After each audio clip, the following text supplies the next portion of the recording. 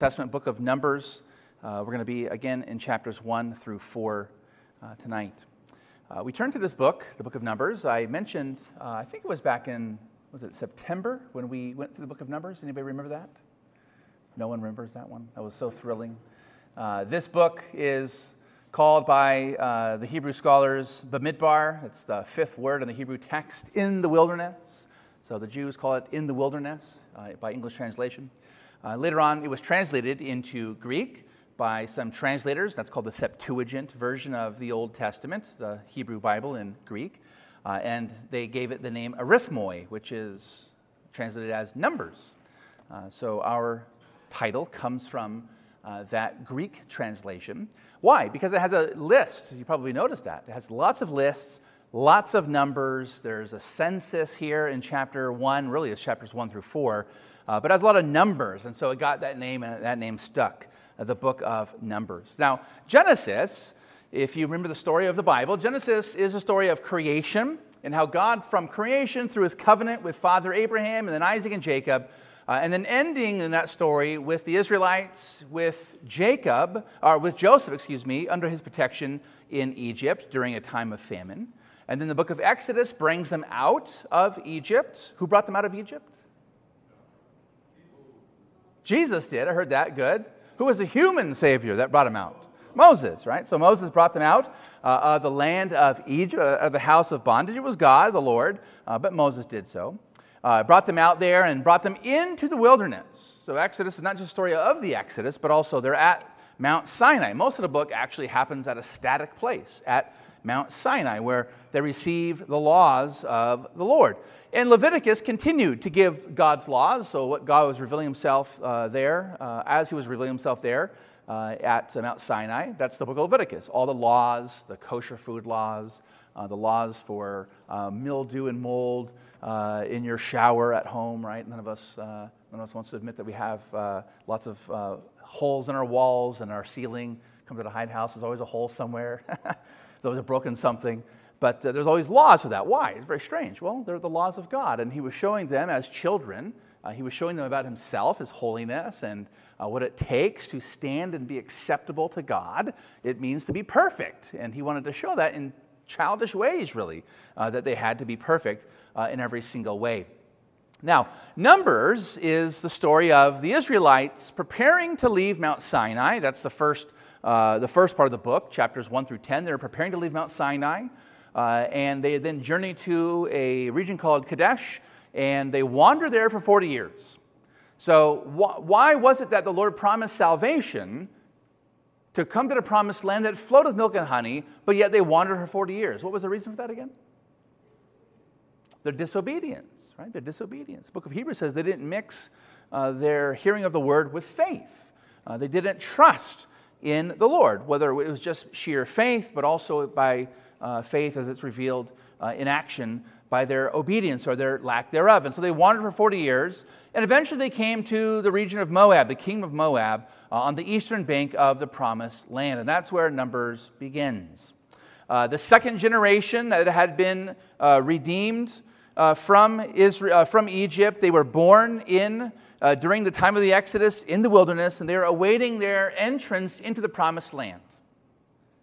Their parents were members of that first generation who failed. They were ungrateful to God for what he had done for them. They forgot his works. They feared the Canaanites more than they feared and reverenced the Lord. And so the Lord raised up a second generation, the children of those who came out of Egypt. And he raised them up to enter the promised land, to go into the land in conquest. We saw that a couple of Sundays ago in the book of Joshua. And so Numbers is the story of the Israelites as Moses wants to encourage them and exhort them to go in as the holy army of the Lord and to be faithful to his words. And so we pick up tonight in the first 4 chapters. We're going to move our way through at a decent pace. And chapters 1 through 4 recount this census and a list of numbers. And so we get as I mentioned, the book of Numbers. Now, in these chapters, we learn about the camp of Israel. The camp of Israel. Numbers begins, the first verse, if you have your Bible there, and it says, "And the Lord spoke." and the Lord spoke. What a great beginning. Just as God spoke in the beginning, so God speaks again. And so the Lord spoke, and he is saying to the Israelites and to us who hear it tonight, let us hear. The Lord spoke. Let us hear. To whom did he speak? Notice he spoke to Moses. Verse 1 again. Where did he speak to Moses? In the wilderness of Sinai. That's a very large place. In particular, he spoke to him in the tabernacle, or it's called here the tent of meeting. Ohel Moed. The tent of meeting. Now, this tent or tabernacle, it's called various things. It's called the holy place, it's called the sanctuary, it's called the tabernacle, it's called just the tent. Here it's called the tent of meeting. So the Lord revealed himself and spoke his word to Moses in the wilderness as he was in the tent of meeting. So it's a tent, we get that part, but it's a tent of meeting. Why is it called a tent of meeting? That's where the Lord met with Moses. If you go back to Exodus chapter 33, briefly, you'll notice a familiar verse, but don't overlook this verse as it ties into our story here, where in chapter 33 of Exodus, we read that Moses used to go into this tent of meeting to meet with God. And we read that in verse 11 of chapter 33 of Exodus. Thus the Lord used to speak to Moses face to face, as a man speaks to his friends. That's where God spoke in Numbers 1, verse 1. He spoke to Moses in the wilderness in the tent of meeting as he would speak to a friend. And so notice the census then, chapter 1. There's a command here. The Lord commands Moses, take a census, verse 2, of all the congregation. Why? He was to count all the males, we read there, from 20 years old and upwards. And what were they supposed to do? All the males, 20 years old and upwards, they were to be eligible to fight, to go into the promised land. Remember, Moses wants to exhort this second generation, go in. Unlike your parents who disbelieve, go in. And so take a census, the Lord says. Count up all the men who are 20 years old and above who are eligible to fight in the wars. Recall the Lord's promise to Father Abraham. Way back when he said to your offspring, I will give this land. So Genesis tells us that it is the Lord who is going to give the land to the Israelites. I will give your offspring this land. But yet notice here that the Lord is going to use them to actually go in and possess it. In other words, this is yet another example, as I believe I mentioned before, of how God not only determines the end, the goal, the end, the ultimate result of all things, but also God ordains the means of getting there. And so here, the way in which they were going to receive the land was by their going in as a holy army to fight battle. So in an unequivocal way, we have to take these kinds of passages and say that we are not 100% not determinists or fatalists. God determines all things, but yet he also determines to use us in the accomplishment of all things. And so Moses is called to take a census of all these warriors amongst the Israelites to go in. And so Moses and Aaron, look at verse 16. Moses and Aaron and a representative, nasi is the Hebrew term, a chief or a leader. Verse 16 was then to count up the numbers of each family and each clan, each household, and so forth. Notice also the date in which this census takes place. We have that in verse number 1, on the first day of the second month in the second year.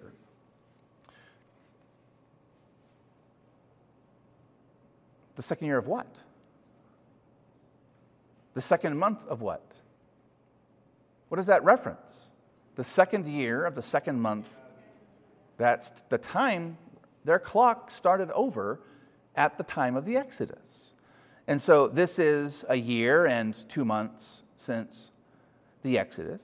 And back in Exodus chapter 40 at verse 17, at the very end of the book of Exodus, we were told that the tabernacle was erected on year 2, month 1, day 1. So this is 30 days later. So Exodus 40, Leviticus is all happening upon the mountain of Mount Sinai, but we go from Exodus 40 to Numbers 1, you're talking about just a month of 30 days. And so the tabernacle was built, and so a month later, the Lord then takes the census, and he's going to call them out to begin their journey. And notice how chapter 1, verse number 19 concludes this opening section of the Lord's command to Moses, where we read, as the Lord commanded Moses, he listened. He listed them. As the Lord commanded Moses, he listed them. What is Numbers doing? You'll see this as you read throughout Numbers, in these earlier chapters especially, that there's this constant refrain that Moses listened and that Moses did all that God had commanded him. In fact, even the Israelites were told, did all that God commanded them. But Moses especially, he did what God said to do.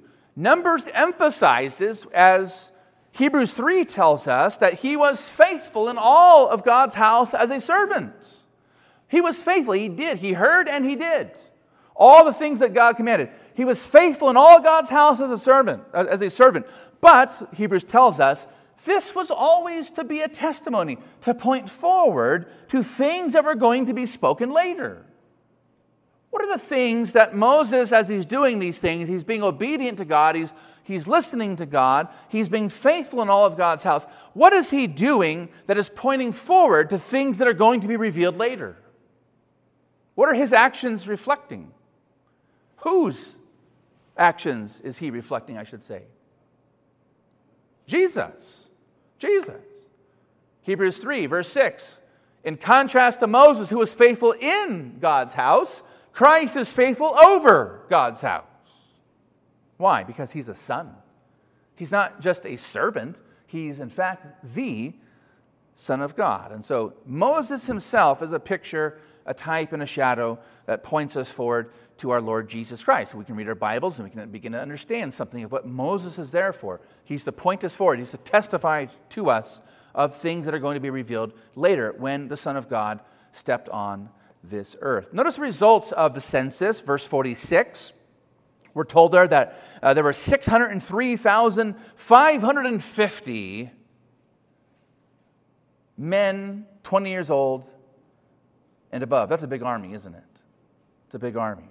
Now, it's also one of the more difficult things in the Old Testament because there are a lot of skeptics who like to point out things like that these numbers are just too large, too huge to be true. This would mean that the population must have been then over 2 million people, if not more. How could they move through the desert? How could they provide for themselves with food and water, their livestock? The armies around them weren't quite as big, so on and so forth. But amongst Bible-believing Christians, those who take God's word serious, who affirm the inspiration and truthfulness of Scripture, there are various ways in which to understand the problem. There are some viable ways to grasp this. We can take them as just literal, despite the difficulties that might bring us. We can say that the Hebrew text may have been corrupted through transmission throughout the ages. That word that's used there for 1,000 can be understood differently. It's the Hebrew term aleph, which some believe it means chiefs. And so it's not speaking here of exact numbers, but it's speaking of families or numbers of chiefs and so forth. But the point is, however we take these numbers, it's the theology of what the number is trying to teach that's important. Remember how Exodus chapter 1, verse 7 described the Israelites in Exodus? We read at the beginning of Exodus, as they had been there for 400 years in exile, we read in Exodus 1, verse 7, "But the people of Israel were fruitful and increased greatly. They multiplied and grew exceedingly strong, so that the land was filled with them." The Lord was multiplying them. It was the Lord who was giving them the growth. It was the Lord who was doing what he said to Father Abraham, that he was going to make his seed like the stars of the heavens and like the sand of the sea. It was the Lord who was doing what Adam and Eve failed to do, to be fruitful and multiply. It was the Lord who was doing this. And so it's about what God is doing. Regardless of whether or not the numbers are actually in the hundreds of thousands or millions or tens of thousands or hundreds of thousands, it was God who was at work. It was God who was keeping his promise. And he was going to send them in and to do his work. Amen? It was the Lord who was doing his work. Now, which tribes in the census? So you look at chapter 1 and you can look, for example, there. Verse 20, we read about the tribe of Reuben. Verse 22, the tribe of Simeon, so on and so forth. And you can go down and you can see all the names of the tribes of Israel, all the sons of Jacob are listed there. But which tribe wasn't numbered in this census for war? Okay, the tribe of Levi. And so pick up at verse 47. But the Levites were not listed, right? They were not listed. Chapter 3 will explain a little bit more, in more detail, about why. But while the rest of the tribes were going out to war, or they were supposed to go out to war, go into the promised land in war, the Levites had a more defensive task and calling, we might put it that way. So the tribes were offensive army, and the Levites had the task of guarding the supply chain, we might say. They're there guarding the tents and all the things surrounding it. Moses, we're told in verse 50, was to appoint the Levites over the tabernacle of the testimony and over all its furnishings and over all that belonged to it. So they were like superintendents. They were stewards of the house of God. They were to take care of the Lord's house, his tabernacle. And among their duties, again, verse 50 says, was to carry the tabernacle and all its furnishings. So whenever they would journey and they would go from point A to point B to point C and so on and so forth, it was their task to carry the tabernacle. We'll see this more in chapter 4. They were to take down, verse 51, to take it down. When the Lord said it was time to leave, they were to tear it down. When the Lord said it was time to stop, they would set it back up. That's verse 51. So they carried it, they built it, they tore it down. They did all that hard labor. We also learn here where they were to camp. Verse 50, around the tabernacle. Again, this is going to be explained in more detail in chapter 3. There's a little chart for you, a couple charts there in that little handout I gave you. You can kind of visualize that and see what that looked like. But the purpose, verse 53 says, the purpose of them of camping around the tabernacle, the house of God, was to keep guard over the tabernacle of the testimony. And I believe I pointed out before that this is the Hebrew verb shamar, which is used in Genesis chapter 2 of Adam. He was to take care of the garden and he was to guard it. Usually it says tend and keep. But he was to guard is literally what the term means. He was to guard the holy place, the garden, where God's presence was experienced. And so these Levites were to guard the tabernacle, the holy place, God's, as it were, garden on earth, to guard it from outsiders. Look at verse 51. If any outsider comes near, he shall be put to death. And they were even to guard it from unauthorized access from within the camp.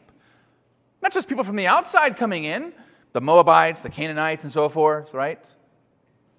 But even those in the camp, amongst the people of God, the holy people themselves, who didn't have access to touch or to peer into the curtain inside the holy place, let alone the Holy of Holies.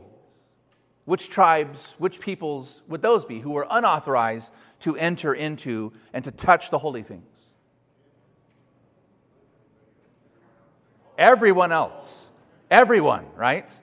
Everyone else. We're going to see, even amongst the Levites, they couldn't touch the holy stuff.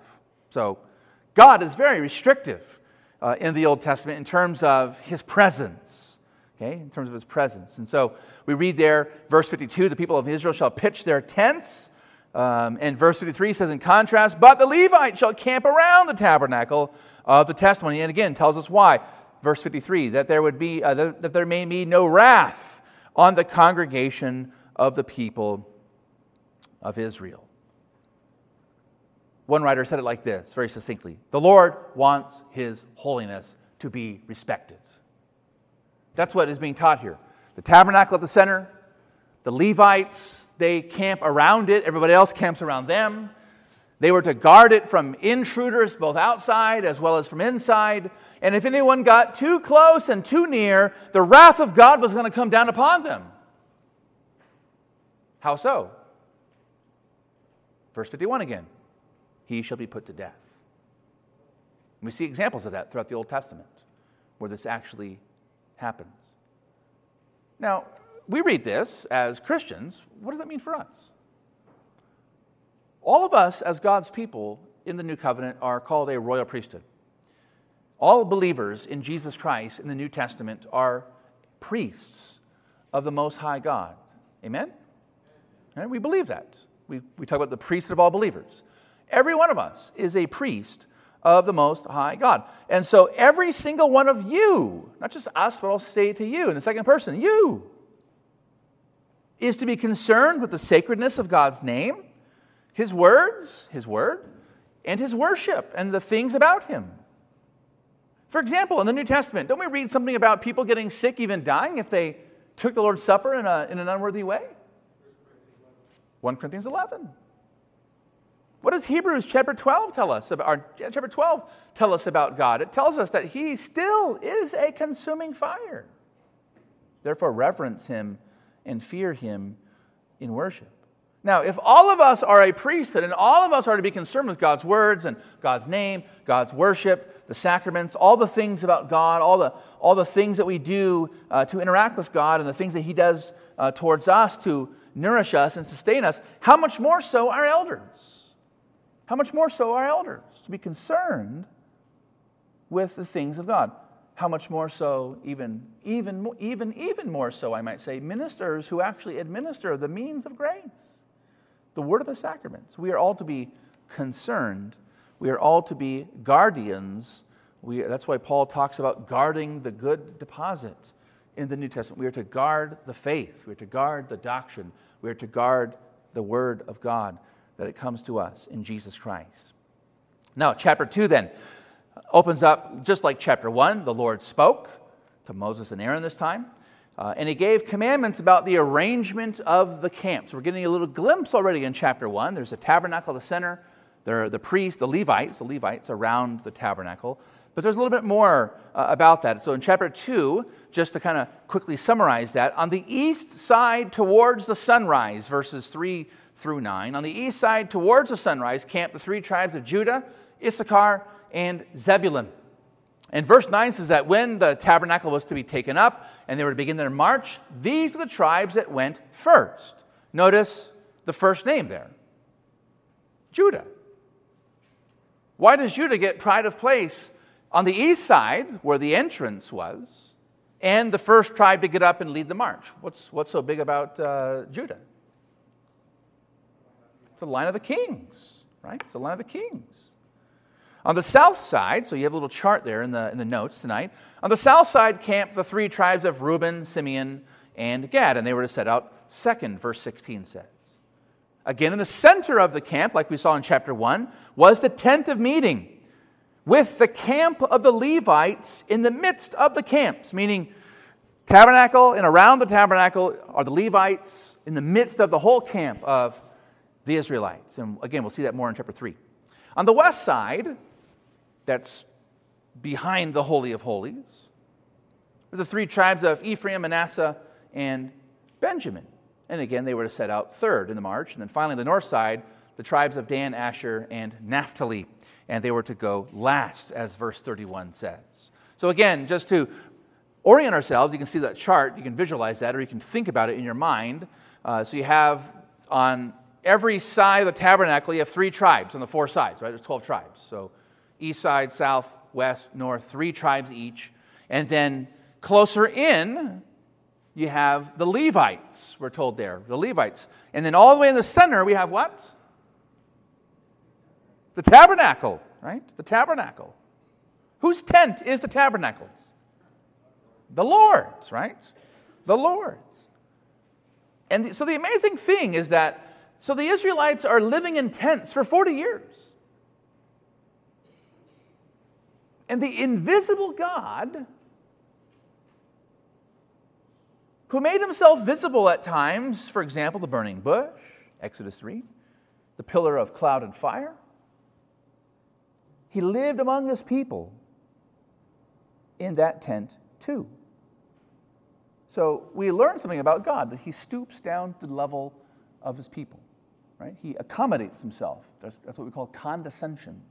He condescends. He comes down to the level and experience of His people. And we see that in the fullness of times, don't we? How does God do this ultimately in the fullness of times? His Son. In the fullness of times, God sent forth His Son, born of woman, born under the law, to redeem those who are under the law, to give them the blessing of Abraham. And so God sent His Son to become flesh and to tabernacle among fallen humanity, John 1:14 says. And by means of His death and resurrection, He opened up the Holy of Holies in the very presence of God, as Hebrews 10:20 says, to all who believe. So here, the Holy of Holies, and as we know the Old Testament a little bit, we know that the high priest was able to go into the Holy of Holies one day a year, and we're learning here in Numbers that there's all these Levites who are surrounding the tabernacle, but we're going to see in just a second here that they can't even touch the holy stuff. Only the priest can do that. So God was very restrictive about who could access His presence. But in the fullness of times, when that presence that was in the tabernacle at one time became human, and He went to the cross and literally was, as it were, torn in two, and He opened up a way for believers, all believers, Jews and Gentiles, no matter what tribe, tongue, language, and nation they belong to access the very presence of God. And it is by the power of the Holy Spirit after Pentecost that this God takes up residence within what the Old Testament calls the kahal, the New Testament the ecclesia, the assembly, the congregation. The Spirit of God now dwells amongst the assembly or the congregation of His people.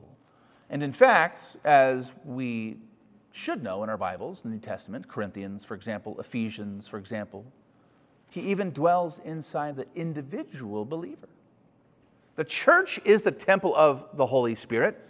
The believer, too, is a little microcosm, temple of the Holy Spirit. And one day, this Son of God, our Lord Jesus, is going to return again, and He's going to purify not just souls and minds and hearts, but He's going to purify all things, and He's going to make a new heavens and a new earth. Where's the tabernacle? Where's the temple going to be in that new heavens and new earth? There's not going to be one. Why not? The Lord God Almighty and the Lamb, Revelation 21:22, are the temple, right? Are the temple. So we have this beautiful picture then of the arrangement of the camp, tabernacle at the center, Levites camped around the tabernacle, the tribes camped around the Levites, around the tabernacle, 3 tribes to each side on 4 sides, the army of the Lord, the defensive Levites guarding the sanctity and purity of the Lord's presence. Now, in chapters 3 and 4, the focus goes from the census of all the tribes to now just the tribe of Levi. Just the tribe of Levi. And it speaks to us about Aaron and his sons. This is the line of the priests, the priesthood. And then there are also 3 great families of the Levites, Gershon, Kohath, and Merari. So notice verses 1 through 4, there's a little opening about Aaron and his sons. Aaron and his sons. So notice we're going to see that all priests are Levites, but not all Levites are priests. That's the big idea here. Okay, so all priests are Levites. Aaron's a Levite. His sons are Eleazar and Ithamar, Nadab and Abihu. They are Levites. But not all Levites, not all Kohathites, Gershonites, Merarites are priests. Okay, so Aaron and his sons are separated out. They're distinguished out. You see that in verse 2 where his sons are mentioned, Aaron's sons, Nadab the firstborn, and Abihu, Eleazar, and Ithamar. So again, not all Levites are priests, but only the line of Aaron. That was the family line of the priests. These are the names of the sons of Aaron, the anointed priests, whom He ordained to serve, verse 3, as priests. Verse 4 takes us back a little bit in time to Leviticus chapter 10 to remind us of the sad, tragic history of the line of the priests. Nadab and Abihu died before the Lord when they offered unauthorized fire before the Lord in the wilderness of Sinai. Nadab and Abihu, like a perpetual, perennial, living example to us in Scripture. Well, they're not living, they're dead. But an example to us in Scripture of, the concern that the faithful were to have and still are to have about the holy God and His holy place and His holy things. And tragically, when they died, their family lines died. Verse 4, they had no children. So their sin had consequences, didn't it? The result was that during the lifetime of Aaron, verse 4 says, only Eleazar and Ithamar served as priests. So God, and we saw this in Leviticus, God in one fell swoop cut the priesthood down by 50%. Right? There are 4 priests. There's the high priest Aaron, 4 sons, the 4 priests. He cuts them down to size. He thins the herd by consuming them with a fire from heaven when they thought they were supposed to give God fire here on earth. Now, verses 5 through 13 now talk about the tasks of the Levites. So there's this big census here, but what are they to do? Why are they separated out? Why are they the ones that get to camp around the tabernacle closer to God's presence than the rest of the tribes? What's the big deal about them? So the tribe of Levi was to set before Aaron the priest that they may minister to him, as we read there, verse number 6. So the Levites were the assistants of the Aaronic priesthood. So again, all priests are Levites, but not all Levites are priests. The Levites were the assistants of the priests of Aaron and his sons Eleazar and Ithamar. Notice verses 7 to 10. This echoes the end of chapter 1 that we just glanced at. The Levites shall keep guard. There's that Hebrew verb shamar. Shall keep guard. The Levites shall keep guard over him and over the whole congregation before the tent of meeting. In other words, the Levites were Aaron's bodyguards.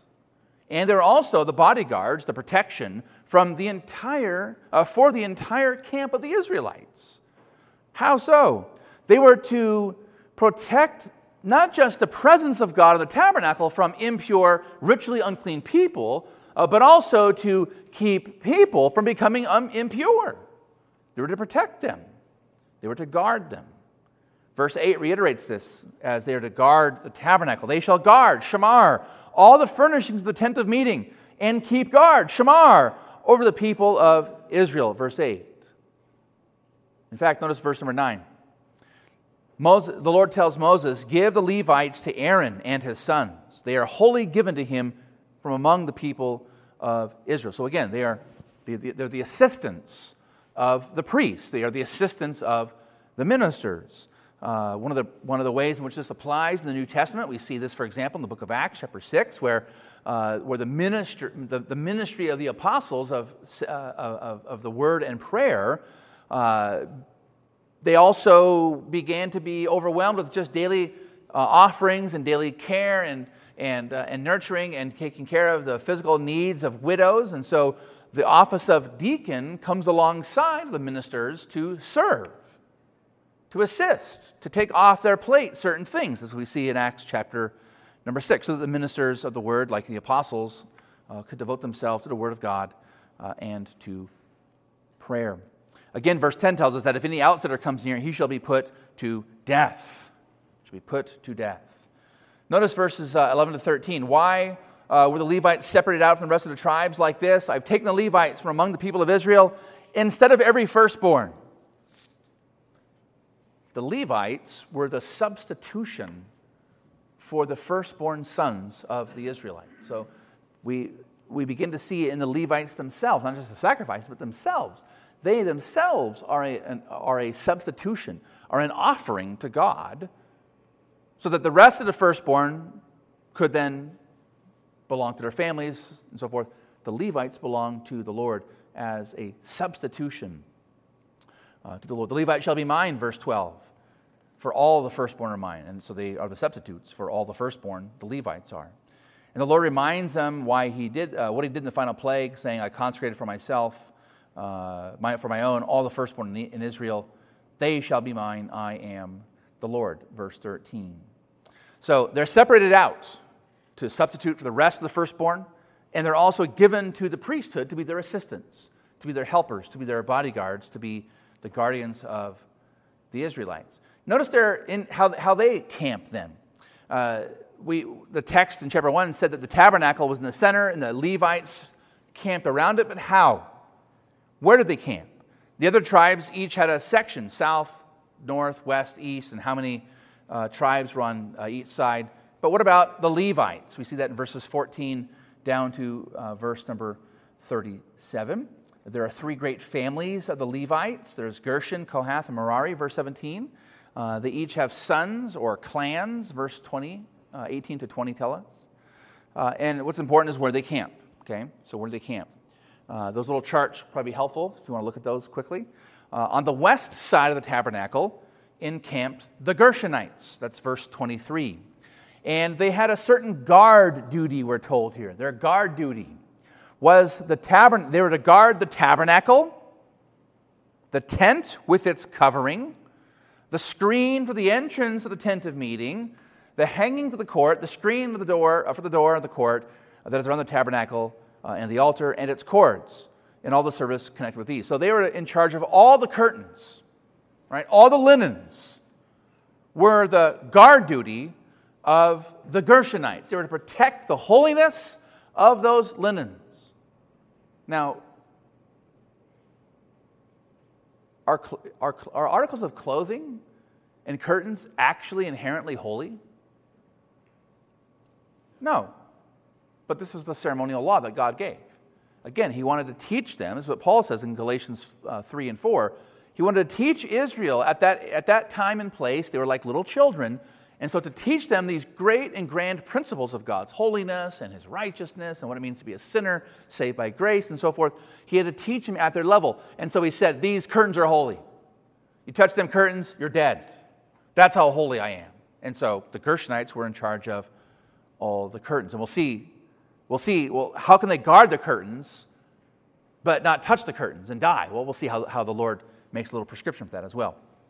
That's the west side, the Gershonites. On the south side are the Kohathites, the family of Kohath, verse 29. And their guard duty was to guard the sanctuary, verse 28 says. How? They guard the ark, the table, so the ark of the covenant, right? The table, what's the table? The showbread, right? The bread in the holy place. The lampstand, also called the menorah. The altars, there's an altar of incense in the holy place, and there's also the golden high altar of burnt offering outside in the court. And all the vessels of the sanctuary that the priests minister, and the screen. The screen is what divides the holy from the most holy place, the Holy of Holies.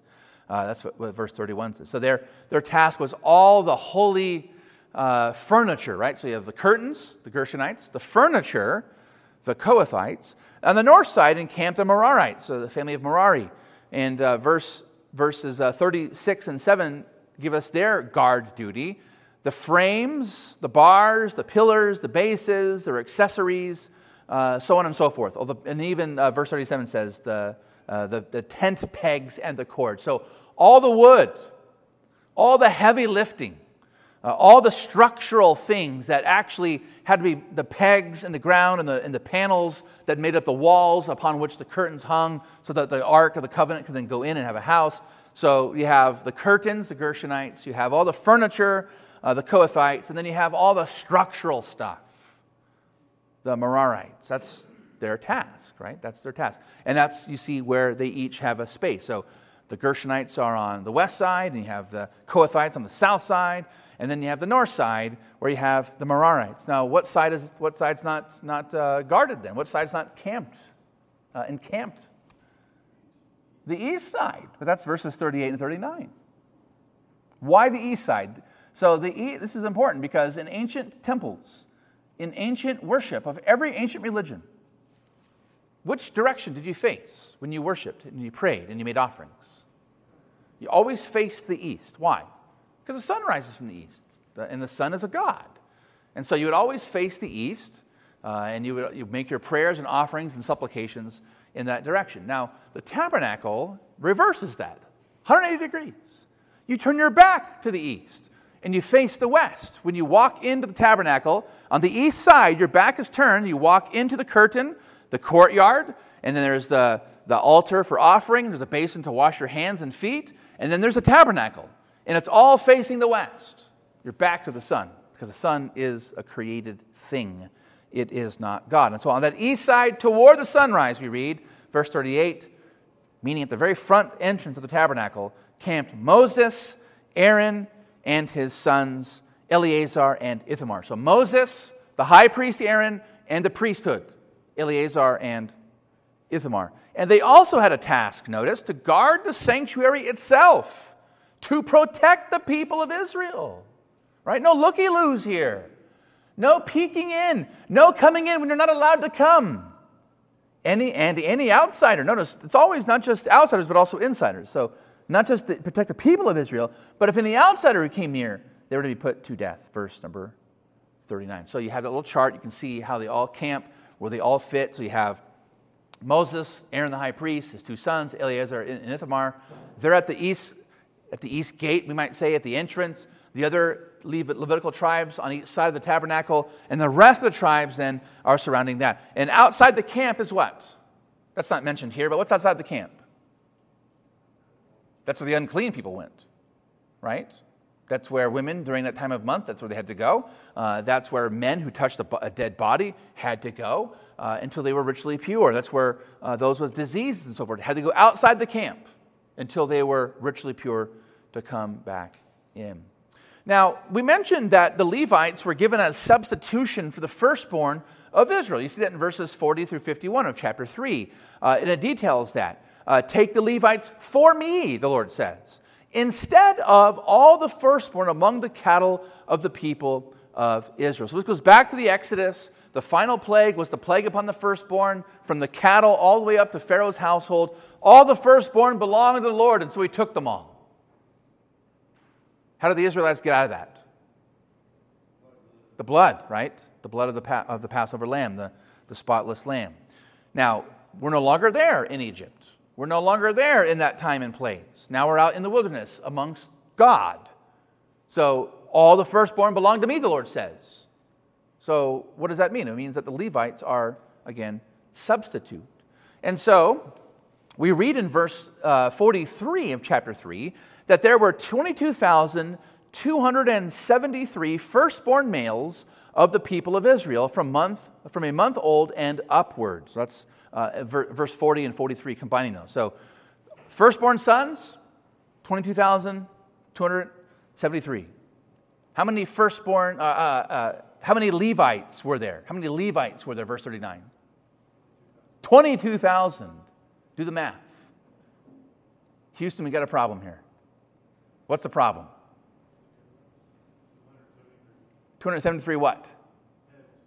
Firstborn Israelites who were unsubstituted for, right? Who were unredeemed, to put it in that term. So the Lord spoke to Moses, verse 44, again, to remedy this. Take the Levites instead of all the firstborn among the people of Israel, and the cattle instead of their cattle, their mine, and so forth. And so that extra redemption price, so that extra 273, verse 46, we're told, verse 47, were 5 shekels per head. And they added it all up, 1,365 shekels. So every Levite was to cover a firstborn in Israel. There were some leftover firstborn. The Lord then had a price for them to pay 5 shekels per head. And so everybody was redeemed, right? Everyone was covered. Everybody had a substitute. So you begin to see the shadow of Christ.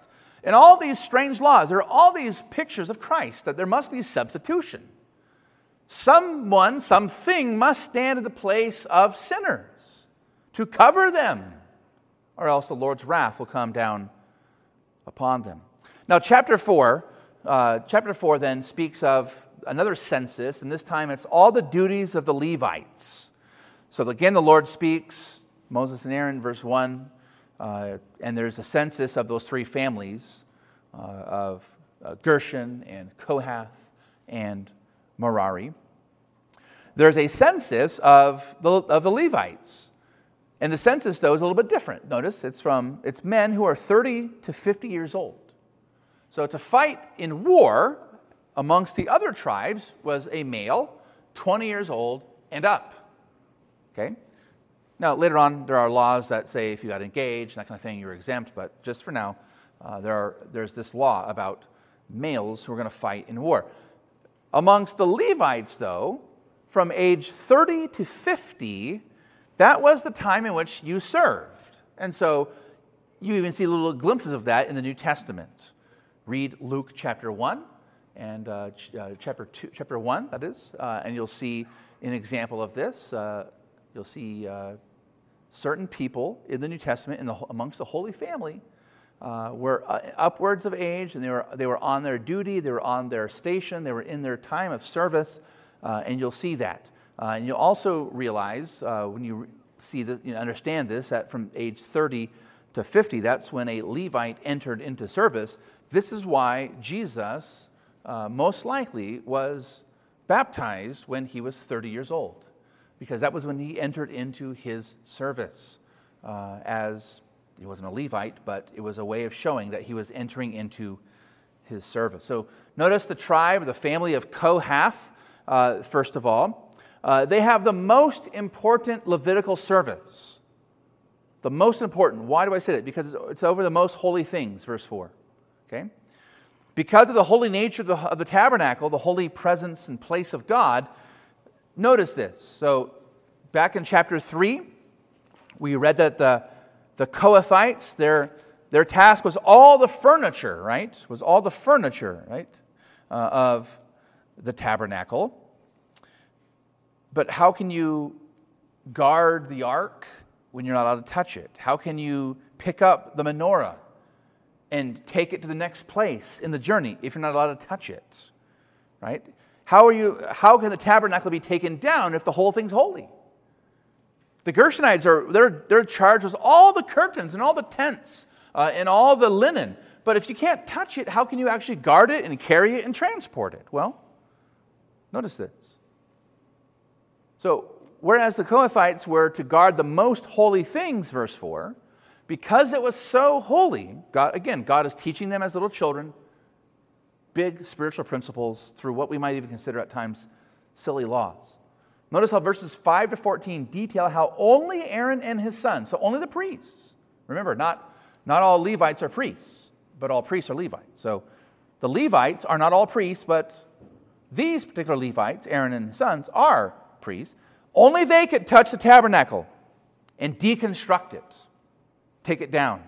First, notice, they would take down the veil of the screen. This is the big veil that's inside the holy place that divides the first room, the holy place, from the second room, the most holy place. And on that veil, there were these embroidered cherubim, these angels, reminding them of what God did in the garden. When Adam and Eve were exiled out of the garden, there was an angel there with a flaming sword. And so there were these cherubim who were guarding access into the Holy of Holies, or into the garden of God. So Aaron and the sons were first of all to take down that veil of the screen and cover the ark of the testimony with it. So notice this. Only one day a year, the high priest could go into the Holy of Holies and actually see and sprinkle blood on the ark. But when they took it apart, they took the whole thing apart and went on their journey, they took down the veil and literally just covered the ark, right? Showing the sacredness, the preciousness of it. And notice now, these are the strange details. So everything in the tabernacle, all the furniture, all the utensils, everything is going to be covered up in curtains. It's all going to be covered up in certain colors. But I want you to notice all the things that are covered, they're all covered in the same stuff, but there's one fine little detail that we have to see here. So notice this. So that veil of the screen, that great curtain, covers the Ark of the Testimony, the Ark of the Covenant, verse 5. Next of all, it was then covered in a goat skin, we're told. And the Hebrew term is kind of an uncertain understanding or translation. Tachash is the Hebrew term. I think the King James says like sea cows or manatees, or something like that. And there's other translations, and here the translation is goat skin.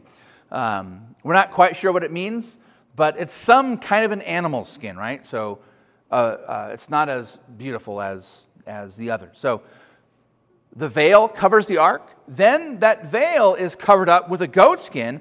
And verse 6 says, then on top of the goat skin that covers the veil, that covers the ark, is a cloth all of blue. So verse 6, just notice that, right? So that's the last thing that's placed over the ark. So just circle that, make a mental note, keep that handy. So when you would see then all the stuff being transported throughout the wilderness, how would you know where the Ark of the Covenant was? you would see blue, right? So keep that in mind. You would know that's the ark. You would probably know because of the placement of where things were being marched, but it was covered in blue, okay? That's a big detail that you want to remember there. Secondly, notice Aaron and his sons. They went inside the holy place. They took the table, the bread of the presence, and they covered it with a blue cloth, again. And then they would take all the plates, the dishes for incense, the bowls, the flagons for the drink offering, and the showbread, and put it on the table that's covered in a blue curtain. But then we read this. Over all that was a cloth, a cloth of scarlet, so a red cloth. But then look at verse 8. So there's a blue, then a red, but what's on the outside that you would actually see? Goat skin. What color again was, what was the last curtain, the last covering on the ark that you would see? Blue. What's the thing that you would see when you saw the table of the showbread? How would you know? You wouldn't know. It would just be a goat skin, right? A goat skin. Then the lampstand, the menorah, verse 9. The lamps, the tongs, the trays, the vessels for oil. Verse 9 tells us, again, they're covered in a cloth of blue. But then on top of the cloth of blue was a covering, verse 10, of goat skin. So you're starting to get the theme here. Everything has a final covering, and that final covering is goat skin. Then we read this, the golden altar that was covered with a cloth of blue, verse 11. And then again, finally, the last thing that covered it was a covering of goat skin. Then all the vessels of the service that are used in the sanctuary, covered in a blue cloth. Again, verse 12, goat skin on the outside. Even the ashes from the altar of burnt offering were to be covered up, but with a purple cloth, verse 13. And then all the utensils, all the fire pans, the forks, the shovels, the basins, they were all then put together and covered again, verse 14, no surprise, in a goat skin. So if you were to hazard a guess, which piece of furniture is most important? Just by looking at the covering that's placed upon it. Everything's covered in a goat skin. Do you want to wear a goat skin for clothes? What's the Ark of the Covenant covered up in? Blue cloth. So if you're to hazard a guess, which piece of furniture is most important? The Ark of the Covenant. Why? Why is the Ark so important? Why is it more important that it stands out as they are marching through the desert in a blue cloth? What makes the Ark so important? It's God's throne. This is God's throne. It's where He sits, enthroned above the cherubim. We read that language in the Old Testament. Enthroned above the cherubim. This is God's throne. This is where He sits. And so that is distinguished from everything else as the Kohathites were to take care of them. But again, only Aaron and his sons could touch these things and cover them all up, and so on and so forth. And only after all that, verse 15, once Aaron and his sons have finished covering everything, then and only then could the sons of Kohath come and carry these. But look at verse 15. There's also a caveat again. They must not touch the holy things. Why not? Why not? Lest they die. So even those who lived and who encamped close to the Lord's presence had to be wary of touching anything. Who could withstand such a harsh law? No one, right? No one. And so we read the Lord gave a particular word that He spoke to Moses and Aaron again. Verse 18, saying, "Let not the tribe of the clans of the Kohathites be destroyed from among the Levites." Okay? They have this very dangerous task, touching the most holy things. Covered up, though. So don't let them be destroyed. Don't let their line come to an end. But in fact, verse number 19 tells us, "They shall not go in to look on the holy things, even for a moment, lest they die." It's not just that they can't touch it so that Aaron and his sons have to come and cover it all up first, and then they can carry it. And you notice the text tells us every time they cover something and they put all the utensils, they cover it again, they always put some poles, right, to carry it. It's always, no one ever touches this stuff. The only thing you touch are the poles. You don't touch the Holy of Holies. You don't touch the holy utensils. But you can't even look upon them. You can't even look for a moment lest they die. Lest they die. So even the Levites, the holy Levites, the Kohathites, they couldn't even touch or look upon the most holy things. That's how much of a consuming fire God is. Again, all to teach them the strictness and the holiness, the perfections of God. Later on, you'll read about the Ark of the Covenant as it's transported. It's stolen by the Philistines, and they go and get it in the days of Samuel, and they're bringing it up back into the promised land, and it's on an ox cart, and the Ark of the Covenant begins to teeter and totter and about to fall over, and one of the men does what? Just got to steady it a little bit here, you know? What happens to that guy? Toast, right? Toast. Don't touch it. Don't even look, right? Don't even look at these things. Now, the Gershonites also had a duty. They're just a little less intense, we might say. They were to serve, verse 24 says, and to bear burdens, so to carry. The curtains, we're told here, going on. The curtains, the tabernacle, the tent of meeting, the covering of goat skin on top of it, because it was all covered in a big goat skin. The screen to the entrance of the tent of meeting, the hanging to the court. So all the curtains, all the linens were the task of the Gershonites. All their service, verse 27, shall be at the command of Aaron and his sons. Again, they are servants of the priests. And their guard duty, specifically, verse 28, sort of their foreman, we might say, on the job was Ithamar. He was to direct all their labors in bearing burdens. The Merarites have the shortest amount of mention. They are to carry all the tent of meetings apparatus, all the frames, all the wood, all the heavy equipment. And again, verse 33 says they're to do so under the direction of Ithamar. So here is this lengthy description, lots of numbers, lots of details, lots of repetition. If you read it, you probably noticed that. All to teach us about this camp of the Israelites. So what's the big impression that we should take away from the camp of the Israelites? What's the big sort of like punchline of the camp? God is holy. God is holy, loved ones. Right? The Holy of Holies itself, the tabernacle itself, the courtyard, all the utensils, all the furniture, even the wood, even the curtains, even the goat skins. These things are all sanctified and set apart for the glory of God, so that even those who are in charge of it couldn't even touch, even look at these things. Only the priest could. And they were to then march wherever God said to go, and always they set up that tent, and always the Lord would fill it with His presence. God is holy. God is holy. And we get a sense of that later on in the history of salvation, where Isaiah the prophet is in the temple and he sees the Lord high and lifted up, the train of His robe, right? Just the edges of His garment, of His robe, fills the whole temple. And he hears the cherubim and the seraphim crying out, "Holy, holy, holy is the Lord of hosts. The whole earth is full of His glory." God is holy. God is holy. What's the remedy to we as sinners and the holiness of God? What's the remedy to allow us sinners to approach the holiness of God? I'll close by reading from Hebrews chapter 4, familiar text that you no doubt know.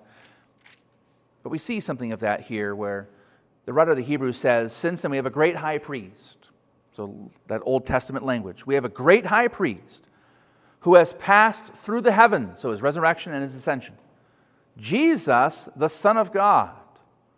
Let us hold fast our confession. For we do not have a high priest who is unable to sympathize with our weaknesses, but one who in every respect has been tempted as we are, yet without sin." So knowing this, that we sinners have a great high priest who's passed through the heavens, He has already made satisfaction and sacrifice and substitution for us. Because of that, he says this, verse 16, "Let us, sinners, saved by grace, let us then with confidence," contrast that with the Kohathites, don't even look underneath all these layers of curtains to see what's underneath there. Let us then with confidence draw near to the throne of grace. Notice that, the throne of grace. The throne of God's holiness is a throne of grace, that we may receive mercy and find grace to help in time of need. Let's thank the Lord. Our great and our gracious God, we thank you for Jesus most of all that he's done for us, all that he's done to satisfy the demands of your law and to show us not just your holiness, but also your grace. Give us confidence in him. Give us assurance in him to know that nothing but the blood of Jesus can wash away every single one of our sins and to make us new and to prepare us for that day of newness to come, where we will see him face to face in the glory of his appearing. We ask all this in his wonderful, his precious name. And all of God's people say, amen.